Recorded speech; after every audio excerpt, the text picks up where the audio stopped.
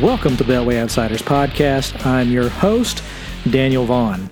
I'm a lawyer, columnist for the Conservative Institute, and a contributor in many places where I cover everything from politics, law, and culture. I send out a Friday newsletter each week full of political analysis and the best articles I've seen that week. You can sign up and get all my columns, articles, and podcasts delivered right to your inbox each week by going to thebeltwayoutsiders.com and clicking on the sign-up link, or you can use the links in the show notes, which are available at any time by clicking on them for this or any episode. And finally, if you like what you hear here, please make sure to subscribe and leave a review. If you listen on the website, that's great, but it'll be better for the show if you went to iTunes, Google Play, Amazon Music, or wherever you're getting those podcasts and leave a review. Those 5-star ratings help new listeners and readers like you find us, and I look forward to reading them. And as always, if you can't leave a review because some services cannot, sharing the podcast with others on social media and other places is usually how we grow anyway. Word of mouth is great, and I appreciate it when I hear you guys doing that. In this week's show, we're going to do a deep dive on all the latest news surrounding the coronavirus. I wanted to do this for a little while. I've written a few columns on it, so we're going to hit mainly this new variant that's emerged. So in the first segment, we're going to cover what this new mutation of the virus is from the United Kingdom and why that's important to us right now. I'm going to go through how that impacts our public policy too. And then in the second segment, we'll do the usual dive that I normally do into the numbers. And I'm going to push back a little bit on the media narrative that exists right now surrounding a shortage of the vaccine in many states. And then finally, in the light item segment, we're going to hit one of the most famous calls in baseball history involving Hank Aaron, who we lost this week. So a little bit of a different light item, but due to Hank Aaron's death, I wanted to highlight one of the biggest moments in sports, especially in baseball. So that's the agenda for this week, and I'll jump right in. So as I said, I wanted to spend this show a bit more devoted on discussing the coronavirus than normal because there's a lot happening with that right now, and it just seems more important than some of the other political happenings.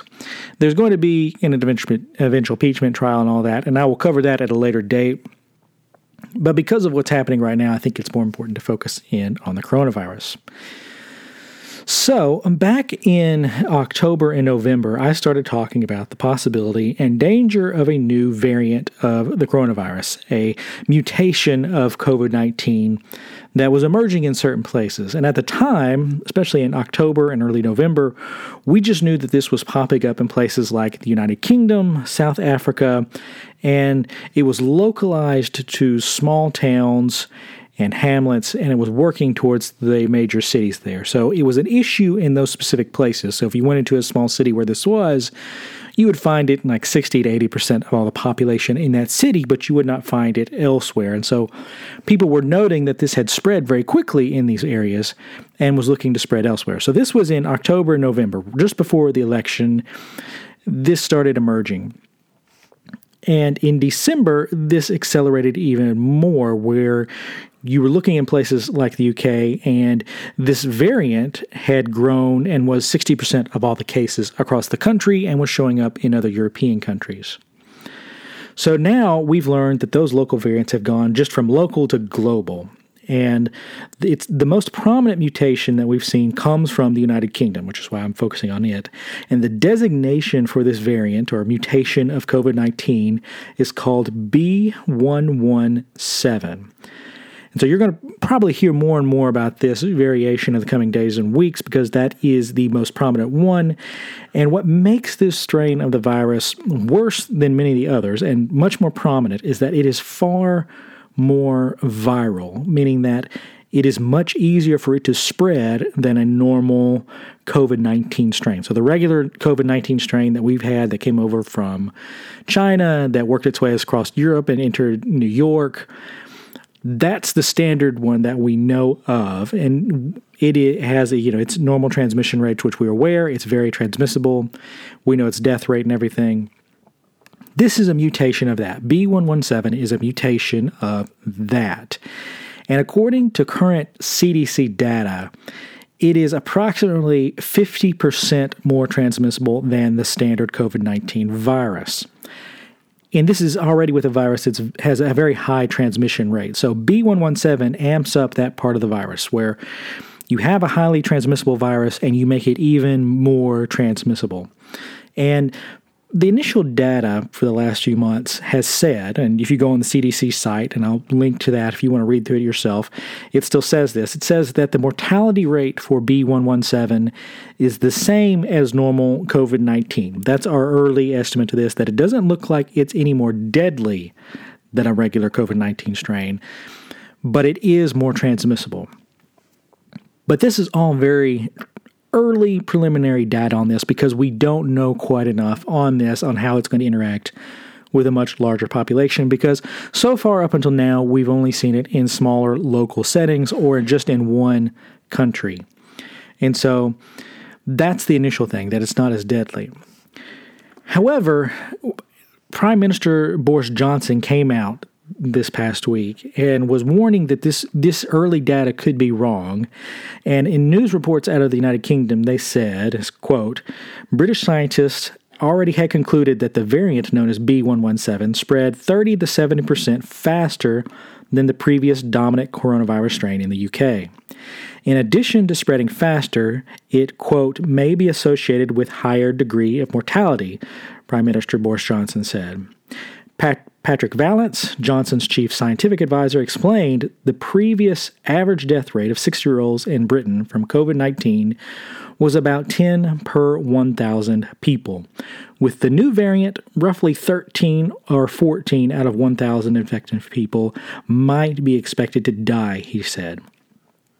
Quote, I want to stress there's a lot of uncertainty around these numbers, and we need more work to get a precise handle on it. But it obviously is a concern that this variant has an increase in mortality as well as an increase in transmissibility, Vallance said. So that's the story out of the UK. So the death rate, it isn't that much higher, but those early numbers do suggest a higher toll than normal COVID.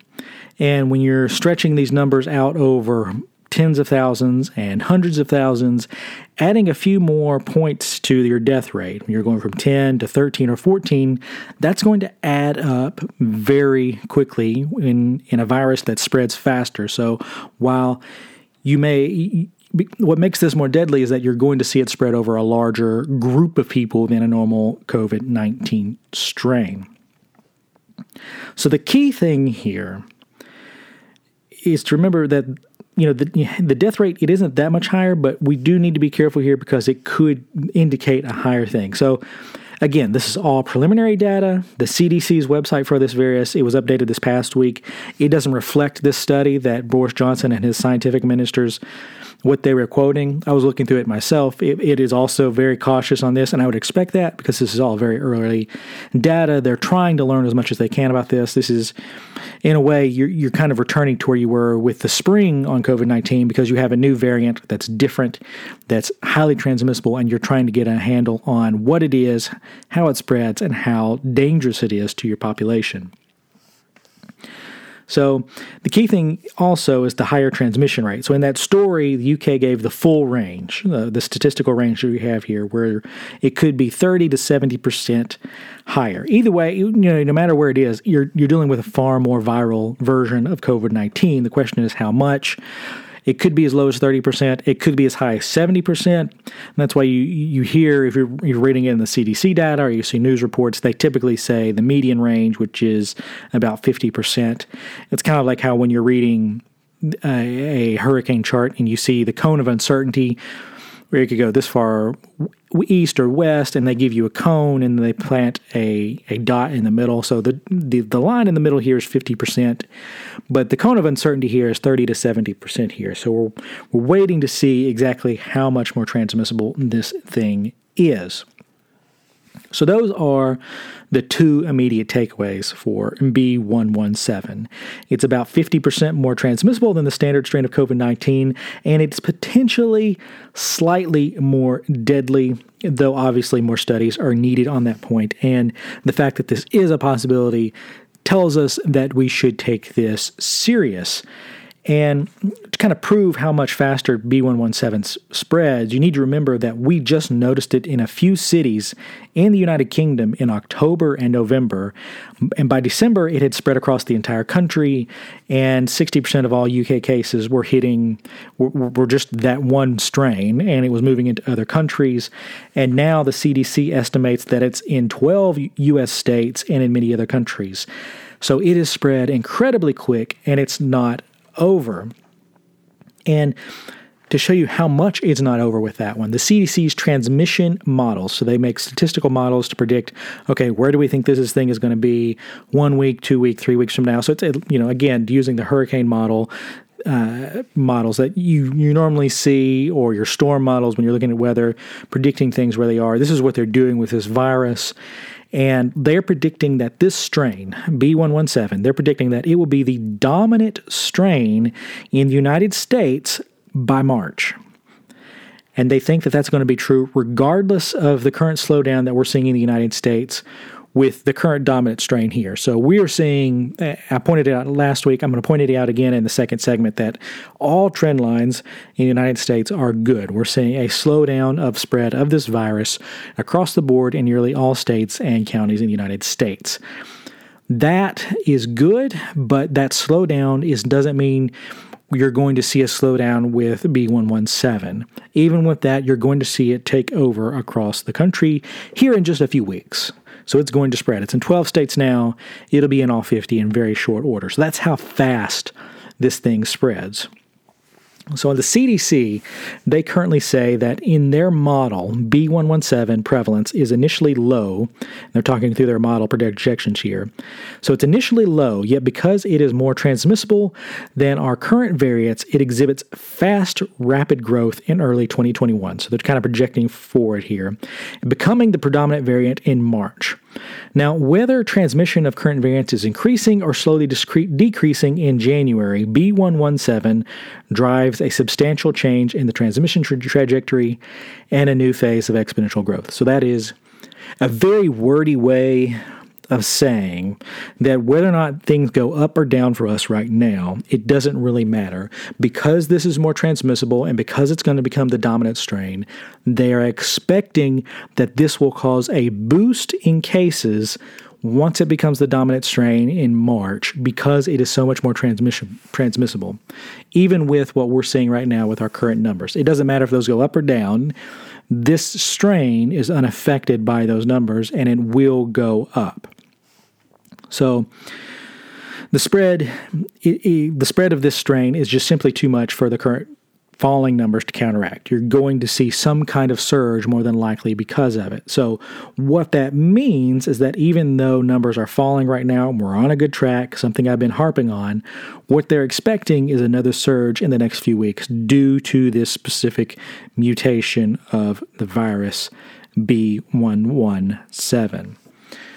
And you might ask, well, because I know last week I was pointing this out, that it really seemed like vaccinations were driving our numbers down, because that's about where you see us getting into these mass vaccinations.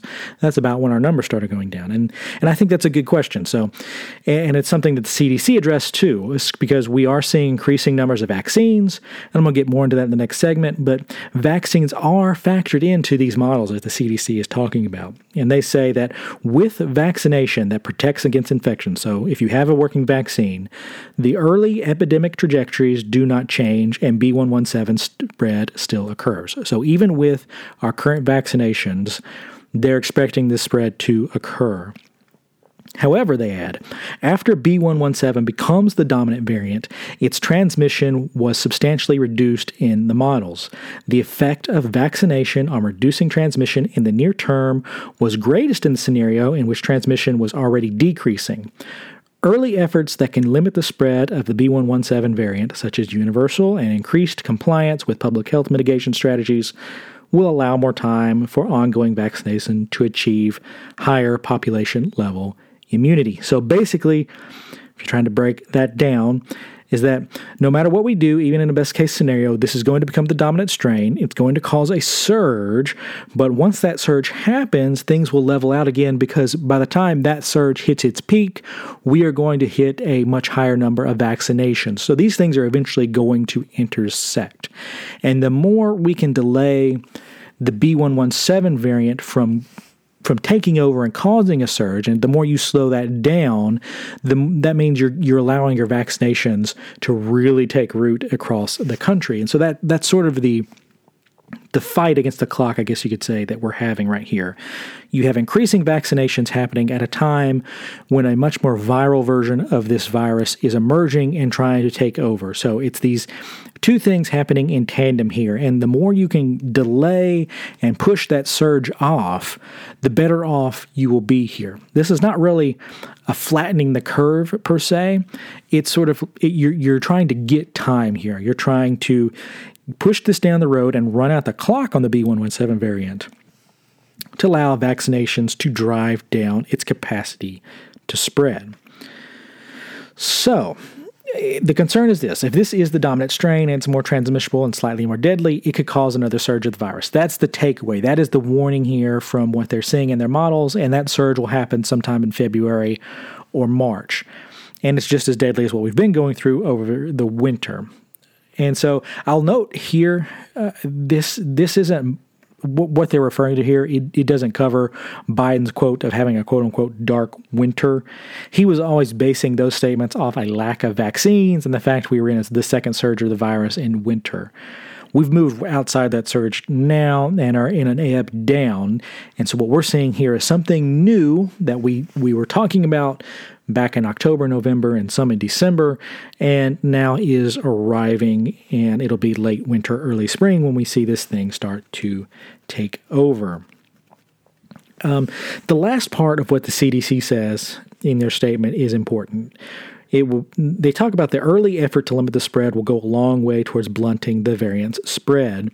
And as I said, this isn't about flattening the curve. It's about giving the vaccination programs time to really sink in and start giving us a real shot at true herd immunity.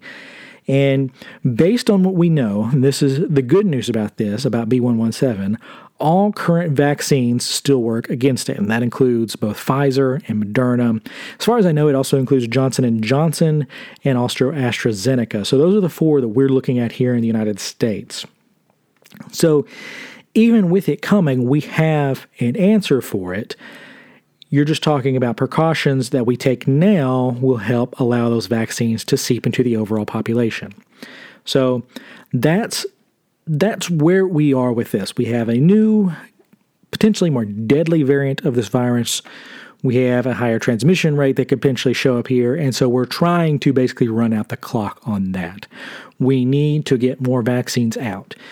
And that's why I've moved from targeted vaccinations being the preferred goal to just needles and arms. We need to vaccinate as many people as possible because the more people that have even just one dose of this vaccine, that is going to create fewer people that this thing is going to be able to infect. Because one dose of Pfizer or Moderna, after 2 weeks when your immunity kicks into it, if you get that, in the population you're seeing, the studies that I saw, they said that was effective for about 50 to 60% of the cases. So about 50 to 60% of the people who had one dose wouldn't get COVID-19. You still have people who can get it, but you've cut your possible number of people who can get it in half. So you do that, you add in the people who are going to have asymptomatic cases, and that kind of thing just dramatically cuts down the number of people that this thing can infect and impact on a daily basis. So that's why I've moved into that. I think it is smart and wise to send vaccines into nursing homes and elderly care centers because that's where your deaths are coming from. Just frankly, that is where your high mortality rates are coming from. And so the faster that you get those people vaccinated, the fewer deaths that you're going to have. And also if that's where your deaths are coming from, that's also naturally where your hospitalization cases are coming from. So the more you do to help those people out and your healthcare workers out, the better off of your outcomes are going to be in the end. You're just still going to have to deal with people who are still going to get it. So I think in order to blunt the spread of B.1.1.7, we need to get more needles in arms to prevent that spread, and that will protect us overall and protect everyone instead of allowing it to sort of rampage through certain communities just because it is far more transmissible. So that's the things you need to know about B.1.1.7. Like I said, I think you're going to hear a lot more about that in the coming days and weeks, particularly as it becomes the dominant strain. I fully expect you're going to hear more about it this upcoming week because it is starting to pop up here with it already in 12 states. I think you're going to hear about it being in more states as it just spreads and takes over more of the caseload. So that's all that I have to say on the new COVID-19 variant in the news, B.1.1.7. I'm going to take a quick break here, and then when we come back, we will talk about the numbers and the updates around that. And I'm also going to push back hard on the narrative that we have about vaccine shortages. As I alluded to in the first segment, all the COVID-19 numbers right now in the United States are good. You have to really work hard to find anything bad to talk about. Things are still high, like new cases, deaths, hospitalizations. They're still too high. You don't want them at their current levels, but the trend lines on all of them are headed down and sometimes even steeply down. And so those are all good things. The exception here are deaths. Those have sort of plateaued. I would have expected that just because it takes a while to work through the backlogs that we have in new cases, in hospitalizations, and more, where you're trying to work through all of that, and that's going to keep deaths elevated for some time while we work through those numbers. So, just starting at the top, testing remains near all-time highs. The 7-day average is around 1.8 to 1.9 million. Some days are higher, some days are lower. If this is where things settled, we're in good shape moving forward. Overall, we've run more than 295 million tests since March, which means we're closing in on nearly one test for nearly every American. The American population is around 330 million, so we are pretty close to that number. That's just a flat-out astounding achievement on our part, and one most experts didn't believe was possible even a few months ago. So we are really making good coverage and pace on that. New cases, so the number of new COVID-19 cases we have every day, those are continuing to plummet. We peaked on January 8th with nearly 300,000 new cases in one single day. On the last true day of data, because you really don't want to count weekends in this because they are unnaturally low, we had 173,000 new cases. So we are steeply dropping. The 7-day average has dropped with all these drops to 167,000, and that's with it being close to 225,000 near that one-day peak. So we are making really good progress and cutting down the number of cases that we have coming in every day. I think this next week, it wouldn't shock me if we dropped below 150,000 new cases in a day, which would be significant progress on our part. If we drop well below that, that would be even better, and it would pretty much mean we'd cut where we were at the beginning of the year in half. The positivity rate is also dropping with these new cases. So testing really hasn't moved all that much. It's been near all-time highs. And so 2 to 3 weeks ago, we were at a percentage highs on this, where we were around 13% of all tests were coming back as COVID-19 positive. That has dropped dramatically in those 2 to 3 weeks because right now we are sitting at 9.2% as of Sunday. So we've dropped, you're sitting here and you're watching us drop multiple basis points in just a few weeks here. So this is I think this is vaccinations and other things, but it's severely dropping this number, and that is a great thing to see, because I know this is not testing playing in here because we have the same testing numbers, and if we have the same testing numbers and the positivity rate is falling, that means that we're seeing the transmission rate drop for the virus, which is very good. So the other thing that's interesting here is that hospitalizations are dropping as well. So hospitalizations peaked at around 132,000 back in early January. There are currently just over 110,000 hospitalizations across the United States, showing more than 20,000 have dropped off the hospitalization rolls during that time period. Now, obviously, 110,000 is way too high. We need it to continue dropping. But this continued pace is going to ease the stress on the healthcare system. There are obviously very high stress marks in certain local communities that you can find, but with around 22,000 people coming off the rolls in 2 to 3 weeks, that is going to ease the pressure. The pressure is going in the right direction, and that it's going down. That is good long term for the hospital system and the healthcare system. So, The thing that isn't changing, and I mentioned this at the top, again, I would not expect it to change at all as we work through these high level of cases and hospitalizations. That is the death rate. It is plateaued and continued around the 3,000 death mark. So, in an average day, we see around 3,000 people die from this virus, which is far higher than at any point in time. We had a brief peak in the spring where around 2,000 people were dying per day, and then it leveled off and fell pretty quickly after that. We did not maintain that pace. We are maintaining this pace at around 3,000, and it's been that way for about a few weeks now where we've been at this level, and we're staying there. And I don't think you're going to see that appreciably change until you see an even more significant drop in hospitalizations because, just objectively speaking, that's where you would expect your deaths to come from because in a hospital is where you're going to have your worst cases. That's going to be where your people on ventilators, your people on ICUs, and so on and so forth. That's where those people are going to be. So we need these other numbers to drop before we see a drop come in deaths because in reality, the deaths are really where your true backlogs are. Those are your worst cases. So hospitalizations are dropping. That is a good thing. New cases are dropping. Deaths are going to stay right where they are, I think, for a little while until we work through this backlog of all the cases that are backed up in the healthcare system. So those are your main key data points that we cover every week. The new data point that I think is very important to cover now are vaccinations, and those continue to improve. So the United States has administered 22.4 million shots so far. We've delivered across the country 41.4 million doses to the states, meaning we've used approximately about 54,000, we've used approximately 54% of the doses. So a little over half of the doses that we have used. The 7-day average for vaccinations sits at 1.16 million vaccinations a day, which is far more than enough to meet the 100 million doses in 100 days mark of the Biden administration. And because media coverage of the vaccine rollout has been putrid and just terrible, they lowered the bar for the Biden administration and allowed him to claim whatever this is going to end up being as a victory. We should hit the 100 million mark well before the 100-day mark because this number should continue going up.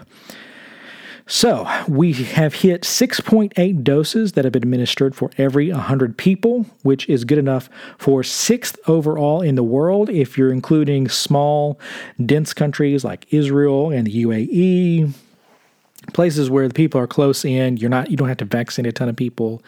And if you include those, we're still 6th overall in the world, which is an astonishing figure for a country as large as we are.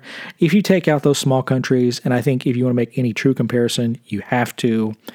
The two best countries at this are the United States and the United Kingdom, and there is not any other country that is particularly close. The two countries are just vaccinating people left and right, and our pace just is out. It just outguns the rest of the world. So, in short, if anyone wants to call the U.S. vaccine rollout dismal or a failure, you really need to specify how and why it is a failure because you have to ask compared to who. Because we are tops in the world. We are the best at this, and it's not even particularly close. The United States and the United Kingdom are vaccinating people more than any other country in the world, and we are the ones that are being called failures here. So that is a failure of the media. And on that note, I said I wanted to press back on a press narrative here. Oh, the other thing on us being the best, 34% of all vaccines being administered in the world are occurring in the United States. So 1 in 3 people who are vaccinated are being vaccinated in the United States. That's just a fact. We are the best at this. So back to pushing back on a media narrative, especially once it's developed here recently. The narrative is this. You'll see media reports that are saying that there are vaccine shortages in hospitals and in states across the country. And what they're doing in these places, they're saying that it's the federal government's fault that is to blame for vaccination issues and not having them where they need them. Now, there is some truth to this. There is unquestionably some truth to this, and I'm going to get into how that is impacting things here in a minute. I have no doubt there are some shortages in some local areas, particularly in states that have really good programs at getting these things out the door. But going purely by what we know, there's not a single state that has used up its entire vaccination supply. Not one. There are very few that are above the 70 and 80% mark. Very few. You're looking at places like West Virginia, which I'm going to highlight here in a second, that have very good rollout programs and have used up about 85% of their supply. That's an astonishing figure, and it's great. Everyone else in the country, every other state, is between 40 and 60%. That is where most of them are. They've used between 40 and 60% of their supply. They get new supply every week, and they're using that, and they're staying somewhere in the band of the 40 to 60% mark. So they have vaccines in all these states. As a whole, I said in the vaccine numbers section, we'd use about 54% of our supply. Well, if you factor that in, that means we have about 19 million unused vaccinations in supply across the country waiting to be used. And remember, we vaccinated 22.4 million, and we still have 19 million unused doses. Now, part of this could be that some states are holding it back for second doses. I think this is a bad idea, but that is their prerogative to do so. Other states just have not done it. And for those states that just have not done it, especially those that are in that 40 to 60% range, that band there, it's good that they've used 40, 60%, but it also means they don't have a true shortage. They have supply of the vaccine. And what I've noticed is that journalists are uncritically reporting when politicians in these states, particularly blue states, are saying that they have a shortage and it's the federal government's fault, and they blame all their ills on the federal government, and they're not questioning it. In reality, while shortages could become an issue or could be an issue in some specific areas, it's not just that the federal government is to blame here. If a state has supply and it has shortages in certain parts of the state, but it still has quite a few supplies of vaccine doses, that means there's a supply chain issue. And the supply chain issue is the decision of these states. If they have supply of the vaccine and they're not using it, or they have mismanaged how they're supplying their state, that is not on the federal government. That is on that state. And that means that these governors and these states have poorly planned out where they need to send vaccination doses. And if there is a shortage and they have a supply, it is their responsibility to move that product around and ensure it gets used. And that's the unasked question here in a lot of these press conferences. Why aren't more governors shifting their resources around to get unused vaccination doses out the door, or to go to places where there are shortages and people need to use them immediately? That's the question that you have to answer. If you have a supply and you're claiming a shortage, both of those things cannot be true at the same time. Like I said earlier, some states, like West Virginia, have achieved an astonishing 85% administration rate, which means they've used up 85% of their supply. That is fantastic. I would expect any state with that level of usage, they would have shortages. I would fully expect it. And they've done so well that the New York Times actually did a profile on them, and I actually think it's worth noting how West Virginia has done this, because they were a little different than everyone else. And here's what the New York Times profile said. I'm going to leave a link to this in the show notes if you want to look at this later. I've tried to post this and share this with some elected leaders to make sure they see this, and so here's what the story said. While other states chose the federal plan, which partnered with Walgreens and CVS to inoculate people in nursing homes around the country, officials in West Virginia decided the idea made little sense for them, where many communities are tucked into the hills, miles from the nearest big box store, and about half of the pharmacies are independently owned. West Virginia created a network of pharmacies in the state, pairing them with about 200 long-term care facilities. As a result, West Virginia finished its first round of vaccinations in nursing homes last month, while many states were just getting started. By the end of this week, officials expect to have delivered a second round of shots to all nursing homes. A growing number of governors and state health officials have voiced frustration with the speed of the federal program, which has been slow in part because of the sheer number of long-term care facilities nationwide. Some states, like Maine, have also begun looking to help local pharmacies and have them become a resource. So that's the story here.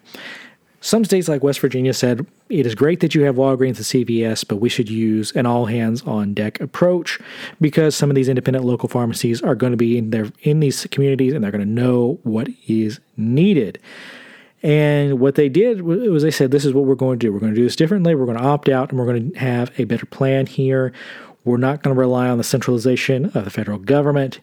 And so we're going to sort of break this up and let a smaller decentralized version of this take place and let these other pharmacies help out. And they've used 85% of their resources, or 85% of the doses they have in storage. I think this is a fantastic plan. My thing here is, in some states you don't even have CVS or Walgreens involved, and I see this as an all hands on deck approach. You need to decentralize this and spread these doses out as far as possible and get them everywhere as possible. You don't need people all relying on the same resource. I know in Tennessee, it's the local county health departments that have it. That is centralizing things. You need to break that up and spread these doses out everywhere. That is going to be the way that you get as many doses out the door as humanly possible. Because with that hard, we hit this back in the spring when it came to testing. Our testing was paltry until we started bringing in private labs and private testing centers to help us process everything.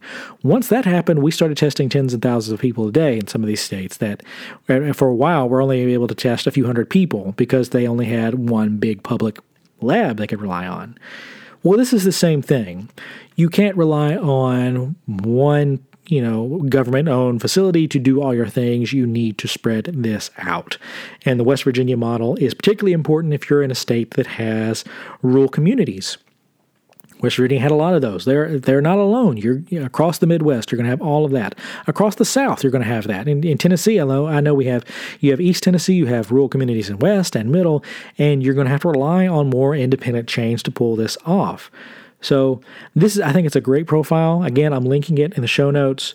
I would recommend it, especially if you know people who are in public policy positions. I would recommend sending that along to them, because this is how we're going to get these doses out the door. You need to move along to this. I would love it, actually, if we had a true shortage problem. That would be a good thing. If we were right on top of the manufacturers and delivering absolutely everything they had as soon as they got it to us, that would be a great problem to have, because it would mean that our supply chain was working as needed. But that's not the full story here. We know that's only partially true in some of these states, because in some of these states, they don't have doses because the supply chain set up by their states is bad, and that has to improve. So there is a shortage problem in some places, but that is not the full story. And I know we're going to have enough doses long-term, just because between Moderna and Pfizer alone, we've ordered 200 million doses. Those require 2 doses to get the full thing, and so between the two of them, you've got 200 million total people that are going to get vaccinated by that. If you approve AstraZeneca and you've ordered 100, 200 million from them, and you approve Johnson & Johnson and you order another 100, 200 million from them, all of a sudden you have more vaccines than you have people in the country, and you are in fine shape. So by the end of the year, I fully expect every person who wants a vaccine to have been able to get one. That is obviously long term, but we're going to get to that point. And that's why I created a list here of things I think we need to do, especially the Biden administration. This is what the Biden administration needs to do, both to get vaccines out the door and also to combat this new strain, B.1.1.7. So the first thing they need to do, and this is probably the most important here, and by itself, it would probably fix all our problems. They need to grant emergency use approval through the FDA for both the AstraZeneca and the Johnson & Johnson vaccines, ASAP. The Johnson & Johnson vaccine should be delivering its first data on its phase 3 trial sometime in the next few weeks. The last time I checked in on them, they were expecting first results sometime in the first part of February. If they could get that early approval, they expected they could start rolling these things out into February, early March. That needs to happen. They cannot delay the emergency use approval for the Johnson & Johnson vaccine. They need to do the exact same thing with the AstraZeneca vaccine. In the UK, one of the reasons that they are able to do a higher rate of vaccinations than we are is that they have 3, not 2. They have both the Pfizer and the Moderna vaccines and AstraZeneca. So they were able to use all 3 to boost their supply and get vaccines out the door. That's why they have that higher rate. We can do the exact same thing. We have all the information on the AstraZeneca vaccination. We should push the FDA to approve that faster so we can get that one out the door too. If you get that third one and then eventually you get that fourth one out, all of a sudden you have the supply that you need and you're not just relying on the 2 main sources for a vaccine. You can crank those out the door. So that is the first major thing you need to do. Approve these other vaccines, go from 2 to 4, which is that'll pretty much by itself fix the supply issue. If you've got 4 manufacturers, then at all times you've got some kind of vaccine coming to the door, and you're telling your state to crank it out and get it into arms. The second thing we need to do is to shift from a targeted vaccination approach where we're starting with healthcare workers and the elderly population, and we need to move to a needles and arms approach. The Biden campaign is moving towards that direction, and I do applaud them for that. I think that's the right thing. I also think using the Defense Production Act to get more resources to manufacturers so you can produce more vaccinations, I think that's also important. The Defense Production Act will get you things like vials, needles, cotton, and just all the supplies you need to do a vaccinating, while the manufacturers can focus on just producing as much doses as humanly possible. So we're moving in the right direction here, and it's probably going to be a month or 2 before that really starts to kick in because these things just take time. But that is where we are on that front. They need to move to a needles and arms approach. We need to use up absolutely every last single vaccine dose that we have. We should be as close to 100% as humanly possible. And I say that because we know this new variant, this new mutation of the virus is coming. We know B.1.1.7 is coming. We know it's probably going to become the dominant strain here in the next 5 to 7 weeks. And so it has a higher transmission rate. And so we need more people to be vaccinated because the more people you have vaccinated, you'll lower the transmission rate of that part of that version of the virus. The more vaccines you push out the door, the more capacity you have to blunt this variant of the virus. This is one of the things where a surge is coming. We know it's coming. We know why it's coming. And so the more we can do to delay that or blunt its impact, the better. So that's the second thing. The third is that with B.1.1.7 coming, we need to really focus down on shutting down or protecting nursing homes or their long-term care facilities to outsider to prevent the spread. If a long-term care facility has not been vaccinated, we need to be very cautious with who we're letting in there, because if you let B.1.1.7 in one of those places, it will be worse than COVID-19. You have to protect these places first. So we have to move resources there again and treat it like the spring or this last surge, where these places are the places that are being threatened. The fourth thing here is sort of counterintuitive, but we just flat out need to reopen schools. Straight up. Schools should be back in session, in person, in session. These are places where the virus is not deadly. It's not a highly transmitted place where you're going to get it. And teachers who refuse, or teachers' unions that refuse to work, they should be fired on the spot.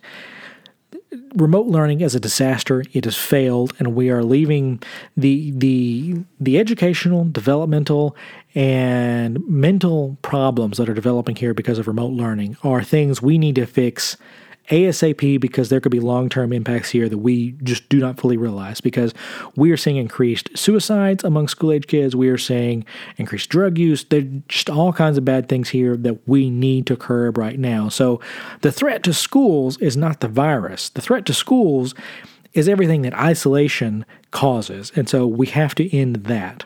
That's the fourth point. Fifth thing, we need mandatory testing from all incoming flights from international locales and potentially enforced quarantines from anyone in an incoming flight from these other countries, because we know the new variant is already here in the United States. If you allow more people in from these other countries who have it, it's going to seed other places in the country and cause the spread to occur faster. So you've got to slow that down. Entry points, that's a place where the U.S. government has some of its strongest powers. And so moving into quarantine, moving into testing, those types of things, other countries are doing it. We need to do that as well. And then finally, and probably most importantly for most people, continue testing and pushing out good social hygiene policy. We need people not just masking. Masking has become this sort of cultural war touch point where it's like you're expected to wear a mask, and if you wear a mask, you somehow magically don't get the virus. That's never been true. It slows transmission of the virus. It doesn't stop it. In order to really put a dent in the virus, you need people masking, you need them washing their hands, you need groups staying apart, you need all those things happening together. That is the full program. That is what the CDC recommends. It's not just wearing a mask. You've got to do an all-the-above approach because that is going to protect people overall. Masking is not a sole policy, and the fact that we've let it become that and become this sort of social media thing is a disgrace. It's only a part. We need everything here. So those are the 6 points that I think that we need. Because again, light is at the end of the tunnel here. We're almost there, but this new variant really poses a unique threat because it's going to create this third surge of the virus right at the moment where we're getting vaccines out the door. And it's one of the things where if B.1.1.7 wasn't on the horizon, we probably wouldn't have to be worried about this as much.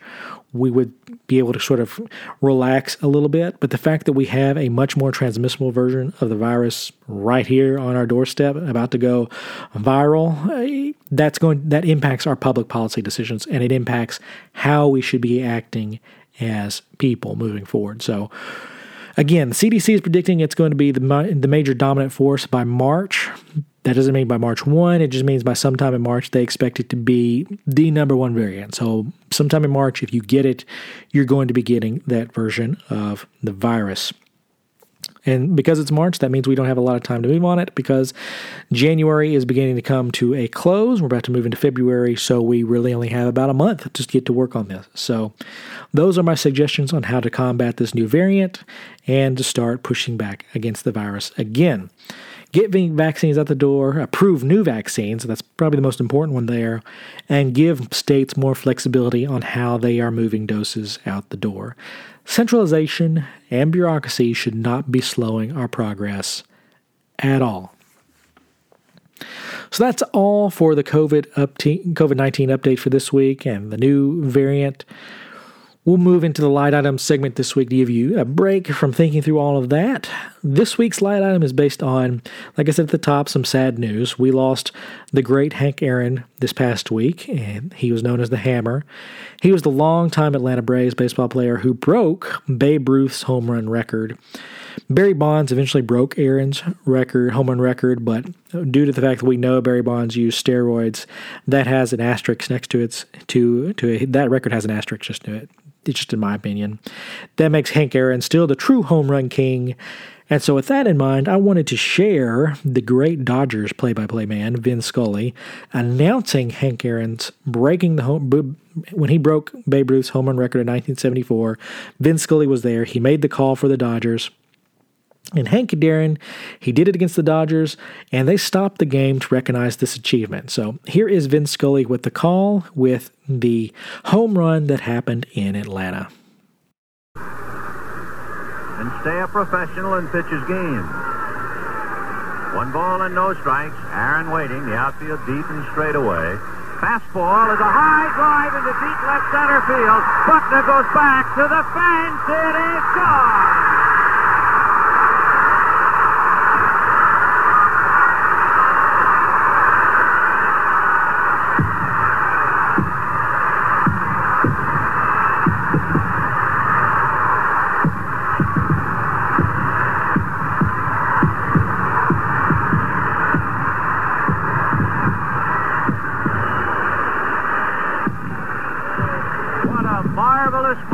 For baseball, what a marvelous moment for Atlanta and the state of Georgia.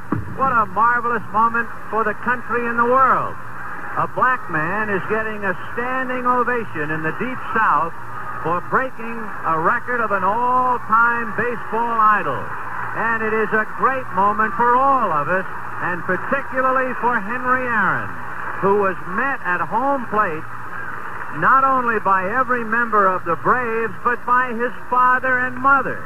He threw his arms around his father, and as he left the home plate area, his mother came running across the grass threw her arms around his neck, kissed him for all she was worth. As Aaron circled the bases, the Dodgers on the infield shook his hand, and that was a memorable moment. Aaron is being mobbed by photographers. He is holding his right hand high in the air, and for the first time in a long time, that poker face of Aaron shows the tremendous strain and relief of what it must have been like to live with for the past several months. It is over. At 10 minutes after 9 in Atlanta, Georgia, Henry Aaron has eclipsed the mark set by Babe Ruth. You could not, I guess, get two more opposite men. The Babe and the Hammer. The audio cut off there, so I didn't have the full call, but that was who he was talking about. So that is a pretty cool moment in baseball history when Hank Aaron broke Babe Ruth's record. Pretty cool stuff, and he was an absolute legend. That's all I've got for today's show. Questions, comments, corrections, or feedback, you can reach out to me in the contact information in the show notes, or hit me up on Twitter at DVonCI. Look for my next columns on Monday and Friday at the Conservative Institute, and the newsletter goes out early Friday morning, so make sure to sign up before that, and you will get the next issue. Thank you for listening to this podcast and making it part of your day. Remember, if you liked and enjoyed it, make sure to send in those 5-star reviews to help us out. I hope you tune in again, but until then, I am your host, Daniel Vaughn, signing off for this week, and I will see you guys in the next episode.